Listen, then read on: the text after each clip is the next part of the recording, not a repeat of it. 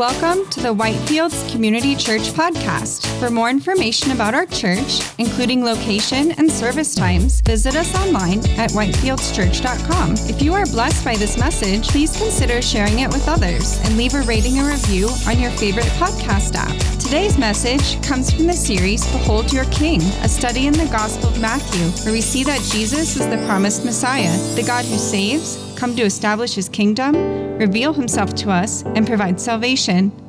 Here's Pastor Nick.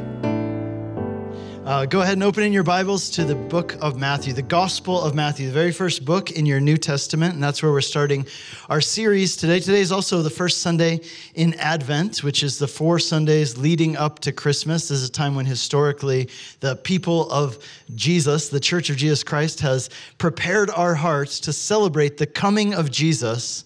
But that word Advent, it means arrival. And what we celebrate and what we think about is how Jesus came once as a baby 2,000 years ago, grew up, lived, died, resurrected, and we remember that he has promised that he is coming again. So as we think about the first Advent, our minds also go to the second Advent that is still to come. And so as we prepare our hearts and think about Jesus coming into the world, we're starting a new series this week looking at the Gospel of Matthew. Now, personally, this is my favorite gospel. I'll talk more about why that is in the coming weeks. We're not going to get too much into that this week. We'll talk about the backstory of Matthew in the weeks to come. Today, we're just going to jump right into the first few verses. So go ahead and open there. The Gospel of Matthew, a series is called Behold Your King, and we'll start in verse 1. But please bow your heads with me as we pray and open God's word. Lord, as we approach your word, we approach it with a sense of expectation, knowing that you want to speak to us. Lord, we pray that you would help us to see things in your word this morning that perhaps we haven't seen or appreciated before. And Lord, we ask most importantly, these things that we study, that we wouldn't just understand them in our minds, but Lord, that they would touch and transform our hearts. Lord, that through this study, you might spur us and transform us even further as we walk with you into the people you desire us to become. And Lord, that this would be part of that work you desired to do in our lives. And we pray that in Jesus' name. Amen. Well, the summer I turned 16, I took a road trip with my family. We drove up through Yellowstone, and then we followed the Snake River on our way out to Oregon, where we were going to visit my grandparents. This is where they lived in Southern Oregon. And I remember that summer sitting around the table, listening to my grandfather, tell stories about Europe and about our family's history there. My grandfather was an immigrant, and his parents had come from Eastern Europe. And during that visit, my grandfather, he pulled out this big black old Bible that his parents had brought from Europe when they came to North America. And he opened up the cover and he showed me on the very first page were written the names of his parents and their parents, along with the names of the places, the towns where they were born in what is now Ukraine. And I wrote those names down. I remember I took them back with me here to Colorado, and I started going to the library and using dial-up internet, if you guys remember what that was like, just painfully slow, to try and research, what are these places where my family is from, and what language do they speak, and what do they like? And it stirred up within me this desire and this interest in learning languages and a desire to visit and have some connection with Eastern Europe and my family's roots. And so, it was only a few months after that I became a Christian. I became a committed follower of Jesus. And now my interest in these things about family heritage took on a whole new purpose and a whole new flavor, because now I began to have a desire not just to know about those people for my own interests, but now I desired that those people in those places would be able to hear about Jesus and know the gospel and believe in Jesus. And so as human beings, I think there's something about us that our ancestry, right, our family of origin is something that means a lot to us. It intrigues us. It's something that people want to know about. Ancestry.com, the website, according to their own website, they post on their website that they have over 3 million paying subscribers and that they've made over $1 billion in revenue by helping people research their family history. To date, over 20 26 million people have taken DNA tests to show them their genetic ancestry and give them insight into where they came from. There's even a reality TV show called Genealogy Roadshow, where they go to major cities and people wait in line for hours in the hopes of talking to a genealogy expert who might be able to give them some insight into their family history. So clearly, ancestry and genealogy is something that a lot of people are interested in and care about. And why is that? I think it's because there's this sense in which we believe that who our ancestors were says something about us, right? It gives us a sense of identity. Now, for some of us, that is a good thing, right? If you have a family history that you're proud to be associated with, then it's a good thing. One friend of mine, he's a musician, and he traced his family history back to a famous composer in Poland. Another friend I know, he traced his family history back to Jonathan Edwards, a famous preacher from colonial America. And for those people, their ancestry is a sense of great pride. They consider it a wonderful heritage that they're carrying on even to this day. But for other people, your family history may not be something that you're proud of. It might be something that you would prefer to distance yourself from and not be identified with, because your family history might be full of bad things that nobody wants to remember. You know, for some people, though, family history is more than just a source of pride or shame. It's actually a matter of credentials. So, for example, the Windsor family in England, being a member of that family comes with certain rights and privileges which no one else can have unless they're part of that family, because the Windsor family is the royal family of England. In order for someone to be king or queen, for example, they have to have the right credentials. And the credentials they need are related to their family history, that they have to be able to prove their ancestry. You know, just this past week, there was a story in the news that was all about credentials and family history. I don't know if you saw this, but the U.S. Congress voted to expel Congressman George Santos because it became apparent that he had been elected to his position based on a series of lies that he had told about his credentials and his family history. So, for example, George Santos claimed that his mother was Jewish and that his ancestors were Jews who had fled persecution in Europe. He said that his grandmother was a Holocaust survivor. Well, it turns out, because Jewish people are very much into ancestry, and so they checked into it, and they said, actually, that's not true at all. He's not Jewish whatsoever. And when he was confronted with this evidence, Santos replied by saying, well, when I said that she was Jewish, I didn't mean that she was Jewish. What I meant is that she's Jewish, right? Like she's kind of similar to a Jew in certain ways. That's literally what he said, right? Now, during his campaign for Congress, Santos had claimed that he had gone to an elite boarding school in the Bronx, that he had gone to an elite university, and that he had worked for Goldman Sachs and Citigroup. And he presented those things as his credentials. They were the reason why he said he was qualified to be in Congress. But each of those schools and each of those businesses has since come out and said, no, he never attended here and he never worked for our company. In other words, when he put these things out there, he was lying about his credentials.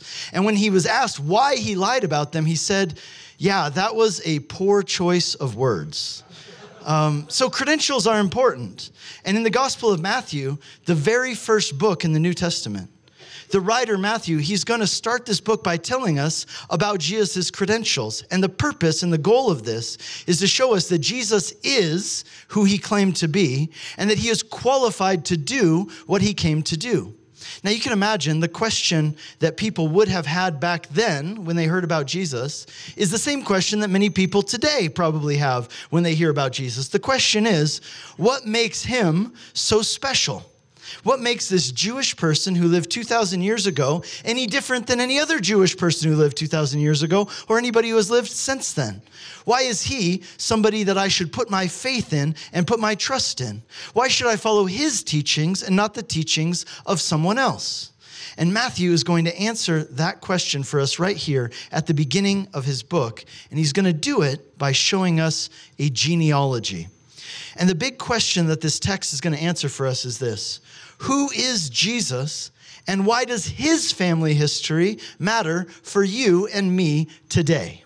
Well, let's dive into that and we'll see what the answer to that question is. The title of today's message is The King's Credentials. And here's what we're going to see in Matthew chapter 1, verses 1 through 6. We're going to see that Jesus' genealogy shows that he's the Messiah, sent to save those separated from God and bring us into his family. So one more time, I'll give you that summary sentence. I'd love it if you'd write it down, put it in your notes, take that thought with you as you go today.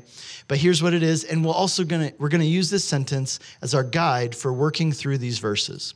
So Jesus' genealogy shows that he is the Messiah, sent to save those separated from God and bring us into his family. So the first part of that, Jesus' genealogy.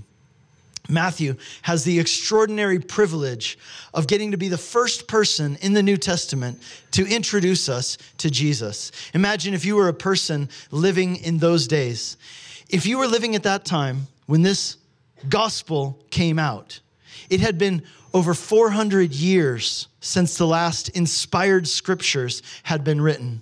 And now you get handed a copy of the Gospel of Matthew and you open it to the very first words. How's he going to begin? Right? Famous works of literature begin with iconic opening lines, right? Like, call me Ishmael, or it was the best of times, it was the worst of times. So how will Matthew begin this very important story, the gospel of Jesus Christ? Well, here's what he says. The book of the genealogy of Jesus Christ. Now, if there's one thing that people love about reading the Bible, it's got to be the genealogies. Am I right? Right? It's like nothing beats reading a list of names that you can't pronounce of people you've never met before, right? It's kind of like reading a Hebrew phone book, and who doesn't want to do that, right? And for that reason, many people, they skip over the genealogy when they read the Gospel of Matthew. They skip these opening verses. They say, okay, yada, yada, yada. And they go down to verse 18 where it starts talking about the birth of Jesus. But here's what I want to tell you. If you skip this genealogy, you will be missing out on some things which are more than just historical, interesting facts. They are important truths which actually have bearing on your life here today. In fact, dare I say that this genealogy here at the beginning of the Gospel of Matthew is one of my favorite parts of this entire book. And I'm excited to show you why that is. I hope it'll be one of your favorite parts by the time we're done as well. You see, here in this opening statement, the book of the genealogy of Jesus Christ, Matthew says something which is actually much more profound than it might seem to you as you give that a cursory reading. You see, the first readers, as they open up to this opening line, they wouldn't have found this line boring. They would have found it incredibly compelling. When they read this phrase, do you understand? They would have pulled the paper a little bit closer to their eyes. They would have said, hang on a second. This is something I need to slow down and pay attention to. Because what Matthew said there is not just that this is the genealogy of Jesus, but he said that Jesus is the Christ. You see, that word Christ is the Greek word for the Hebrew term Messiah.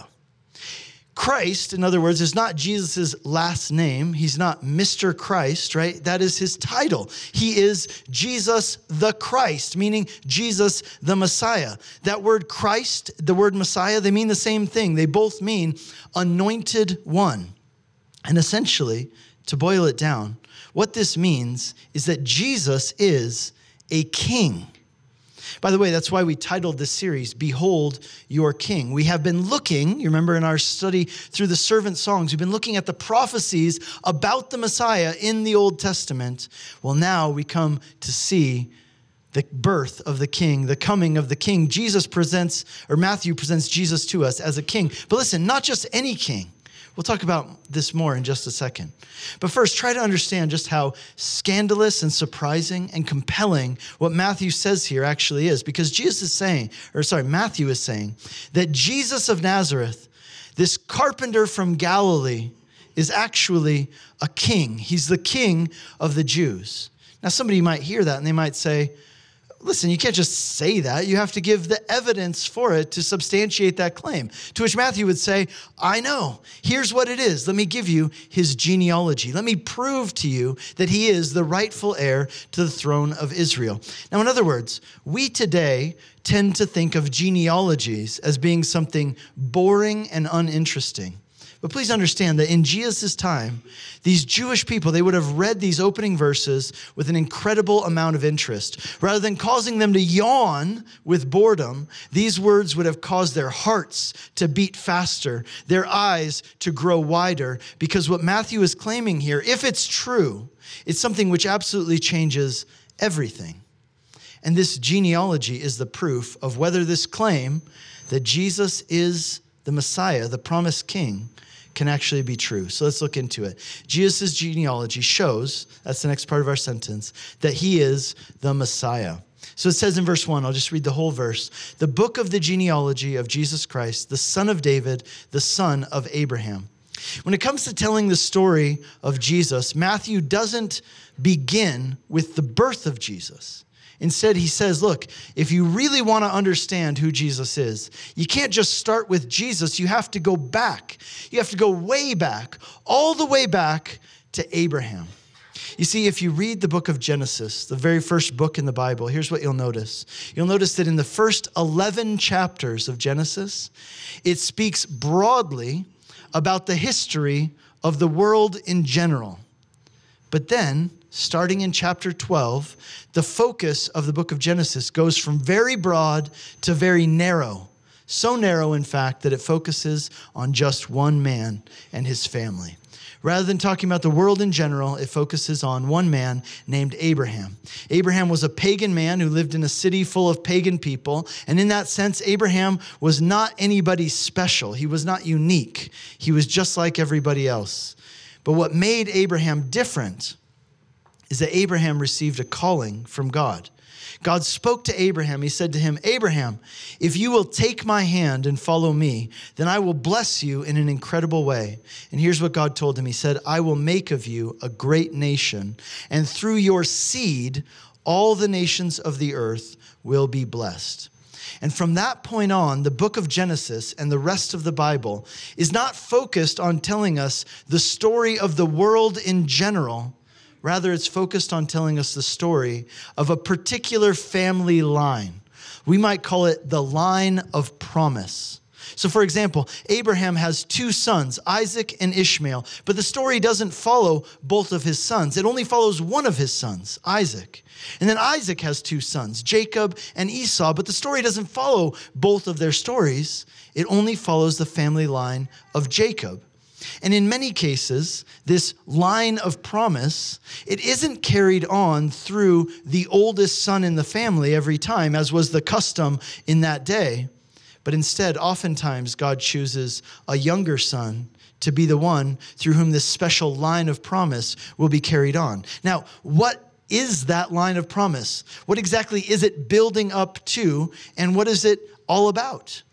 What this line of promise is building up to is this promised person, the seed of Abraham, through whom all the nations of the earth are going to be blessed. That term, the seed, is a really important term that's used several times throughout the Bible. Most importantly, for our case today, it's used all the way back in the 3rd chapter of the book of Genesis. At that time where we read about how sin and death first entered into human history. And at that time, at that moment, God made a promise. He promised that he would send a person whom he called the seed of a woman. And this seed of a woman would come. He would crush the head of Satan, and he would redeem the world from the curse of sin and death. And so the story that the Bible tells, starting in the book of Genesis, is the story of this person who would one day come. And this person became known as the Messiah. Now, I told you earlier that the Messiah essentially means that he would be a king. But you need to understand, it's not just any king. You see, even though this king was going to come through Israel, the Messiah was not only coming for Israel. Even though he would be the king of the Jews, the Messiah was going to be the savior of the world. And for thousands of years, people were waiting and hoping for the time when God would finally send this promised person. Through the prophets, God had told the people who the Messiah would be and how to recognize him when he came. There were some very specific criteria that they were to look for. In other words, it couldn't just be anyone. This Messiah, God had told them, he would be a descendant of Abraham. He would be a descendant of David, the king. He would be born in Bethlehem, the city of David. And he would be born through a miraculous virgin birth. And this genealogy that we have here in the Gospel of Matthew, what it shows us is Jesus' credentials. It shows us that Jesus meets the criteria to be the Messiah. And so now Matthew's going to walk us through Jesus' family lineage all the way from Abraham through David up to Jesus. He says in verse 2, Abraham was the father of Isaac, Isaac the father of Jacob, and Jacob the father of Judah and his brothers. Now, the inclusion of Judah in Jesus' family tree is really important. You see, Judah was one of the 12 sons of Abraham. Judah was one of the 12 sons of Jacob. And Jacob was the grandson of Abraham. He's also known by a special name that was given to him by God, which is the name Israel. And Jacob's 12 sons, they became the fathers of the 12 tribes of Israel. And at the end of Jacob's life, there's an interesting thing we read in the book of Genesis, chapter 49. It says that Jacob gathered his 12 sons around him at the end of his life, and he prophesied over each of them. And when it came time for Jacob to prophesy over his son Judah, here's what he said in Genesis 49, verse 10. He said, "The scepter," that's a sword, "will not depart from Judah, nor the ruler's staff from between his feet, until he to whom it belongs shall come, and the obedience of the nations shall be his." That's an incredible prophecy. You see, what it means is that this promised person, the Savior, promised to Abraham, he's going to be a king, not just for Israel, but for all the nations. And he's going to come through the tribe of Judah. So the fact that this genealogy of Jesus tells us that he comes from the tribe of Judah, it's one more important key in establishing that Jesus has the credentials to be the Messiah. But it goes even deeper than that. Let's show you our sentence one more time. The next part of our sentence is this. Jesus' genealogy shows that he's the Messiah sent to save those separated from God. You know, they say that you can choose your friends and you can choose your pets, but you don't get to choose your family.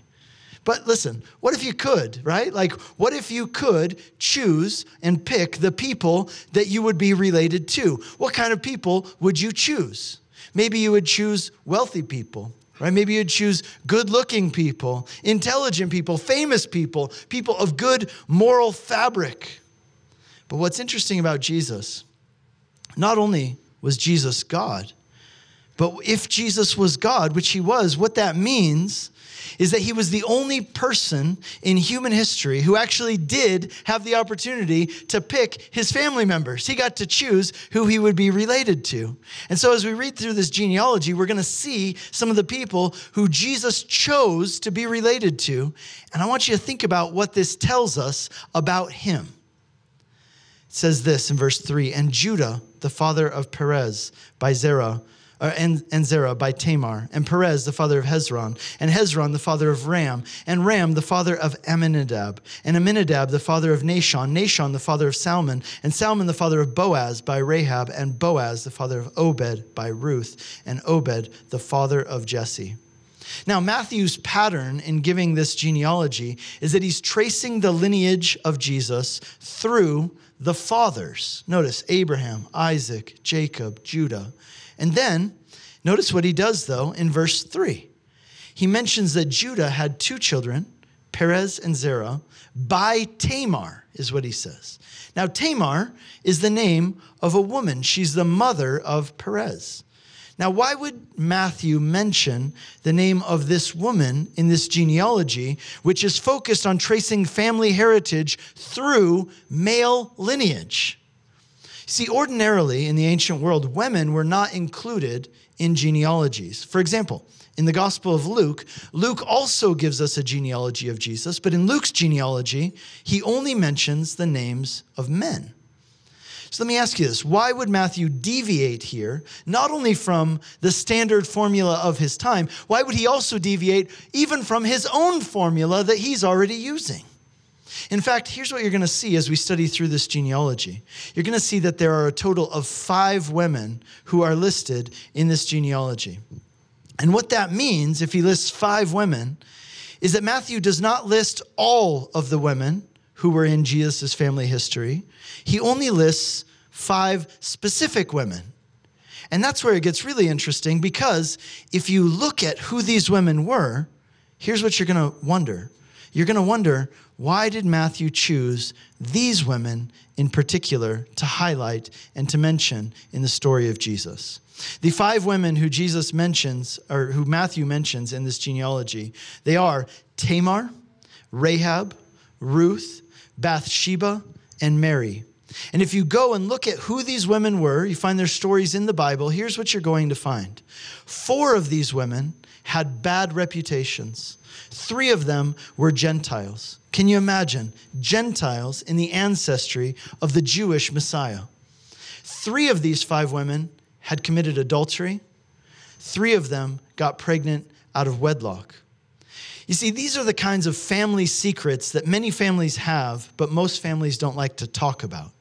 And so let me ask you this. Why would God choose to highlight these particular people and these particular situations when he tells us about Jesus' family tree, his credentials and his qualifications? Why mention these people? Why not just ignore them or sweep their stories under the rug? You see, there are plenty of people who are not mentioned in Jesus' genealogy, so why mention these women in particular?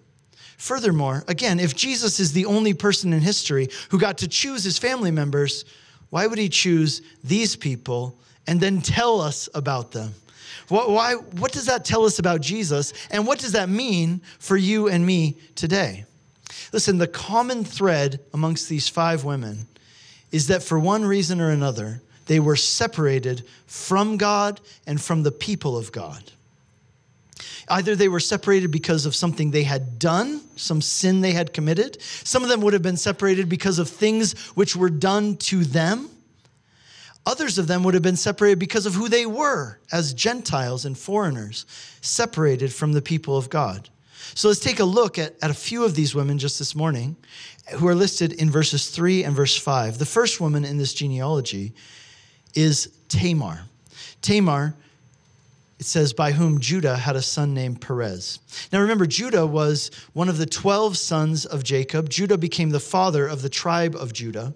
And so you might assume that if Judah was chosen to be the tribe from which the Messiah would come, then Judah must have been a pretty awesome person, right? He must have been a very godly person if he would be chosen by God to be the one through whom this line of promise would flow.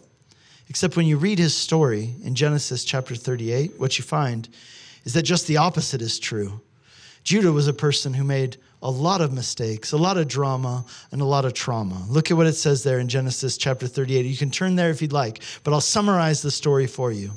The first thing we're told about Judah is that even though Judah was raised in a believing family, Judah at one point left home and he went to live with the pagans.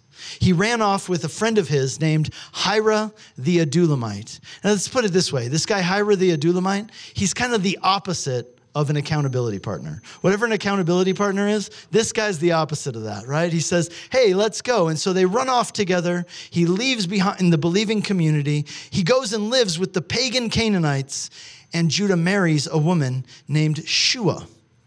Now, with Shua, this Canaanite woman, Judah has 3 sons. Their names are Onan, and Shelah, which is kind of a bummer of a name, right, for a boy. But that's his name. But notice, none of these sons are mentioned in this genealogy. And Judah's wife, whose name is Shua, well, she's not the same person who's mentioned in the genealogy, is she? Here we're told that Judah had a child with someone named Tamar. So who's Tamar, and how did she get in this story? Well, here's what happened. See, Judah's oldest son named he followed in his dad's footsteps. He married a pagan Canaanite woman. That pagan Canaanite woman's name was Tamar. And Judah's son, he was such a wicked and ungodly person that the Lord actually ended his life prematurely. He ended his life early, which meant that wife, Tamar, became a widow. And the custom of that time was that if a man died and he didn't have an heir, a child, then his widow would then be given in marriage to his next younger brother, and their first child together would count as that deceased man's child as his heir for his property and for his family line. Now, the purpose of this was, of course, to protect the family line, but also it was to protect the widow, to protect her from being destitute and not having someone to care for her. So here's what happened. Tamar then is given in marriage to Judah's next youngest son, his middle son, Onan. But Onan, what does he do? He abused Tamar. And as a result of that abuse, God chose to end his life prematurely as well.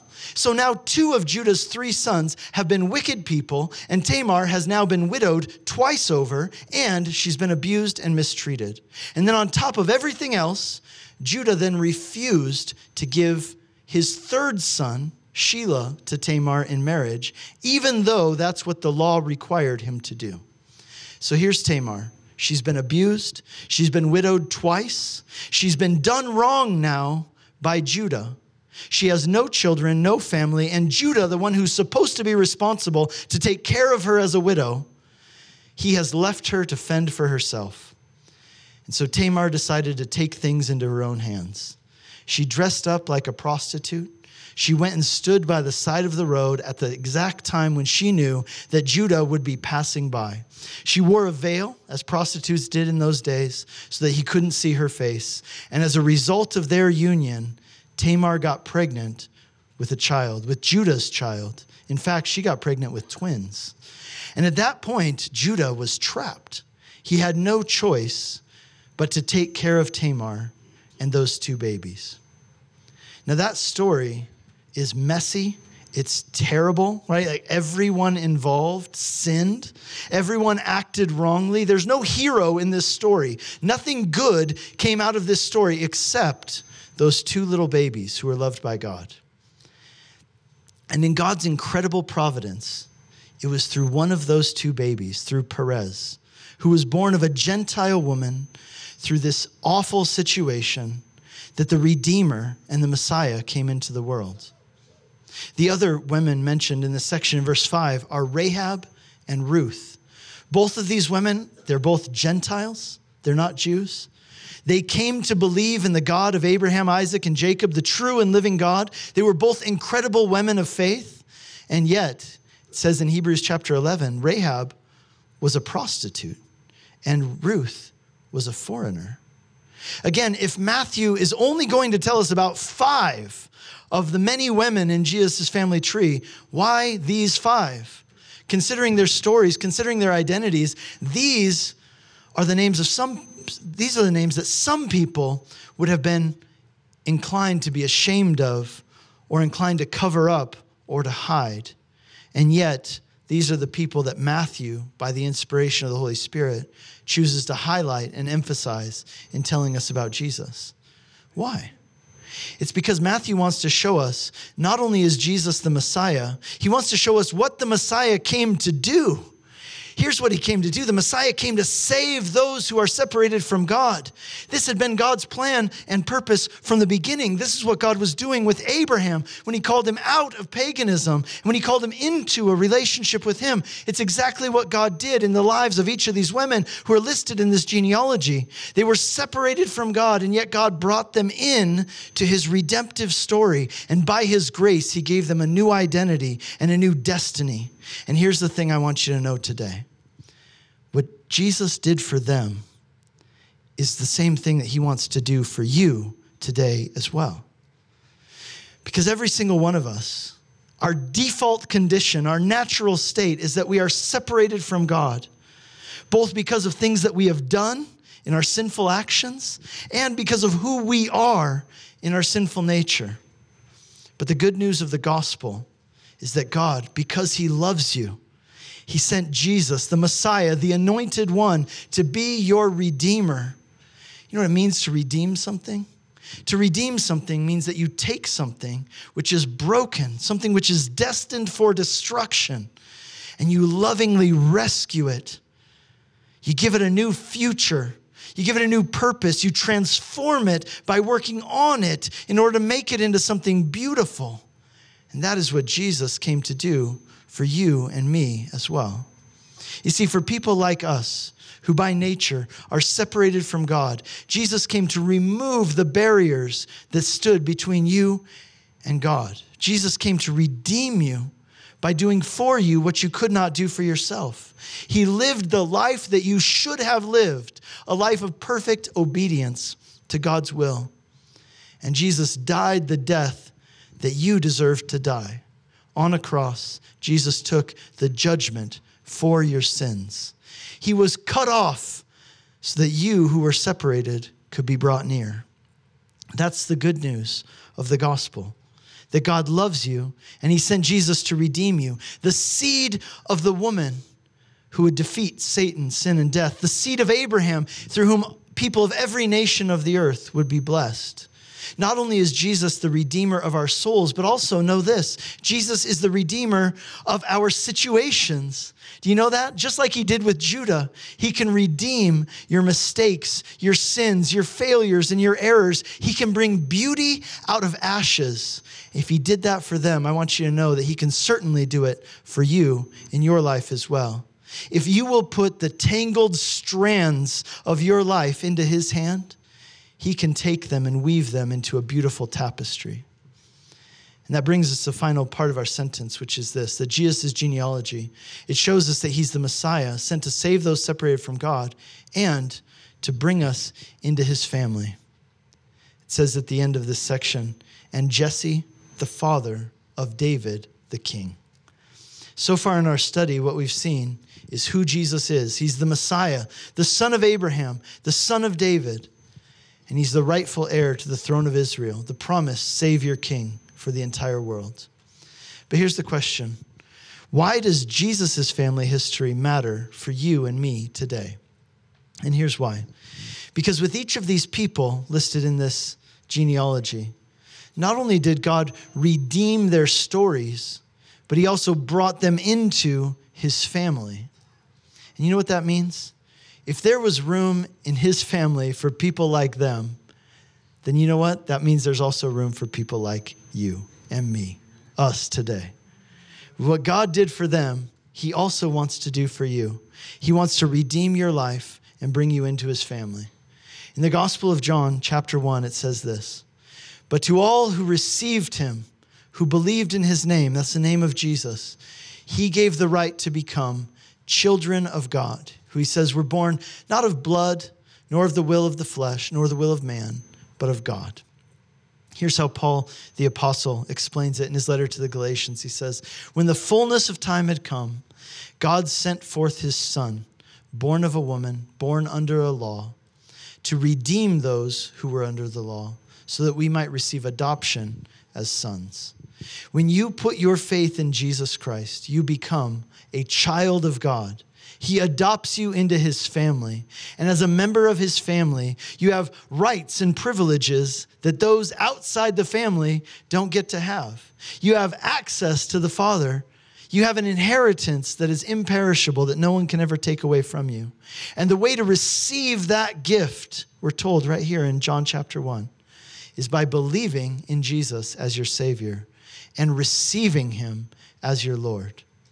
And as you walk with him by faith, as you trust him enough to do what he says, you will continue to experience his redeeming power in your life, transforming your life into something beautiful, which has eternal purpose as he leads you into the future that he has prepared for you, no longer on the outside, but now as a member of his family forever.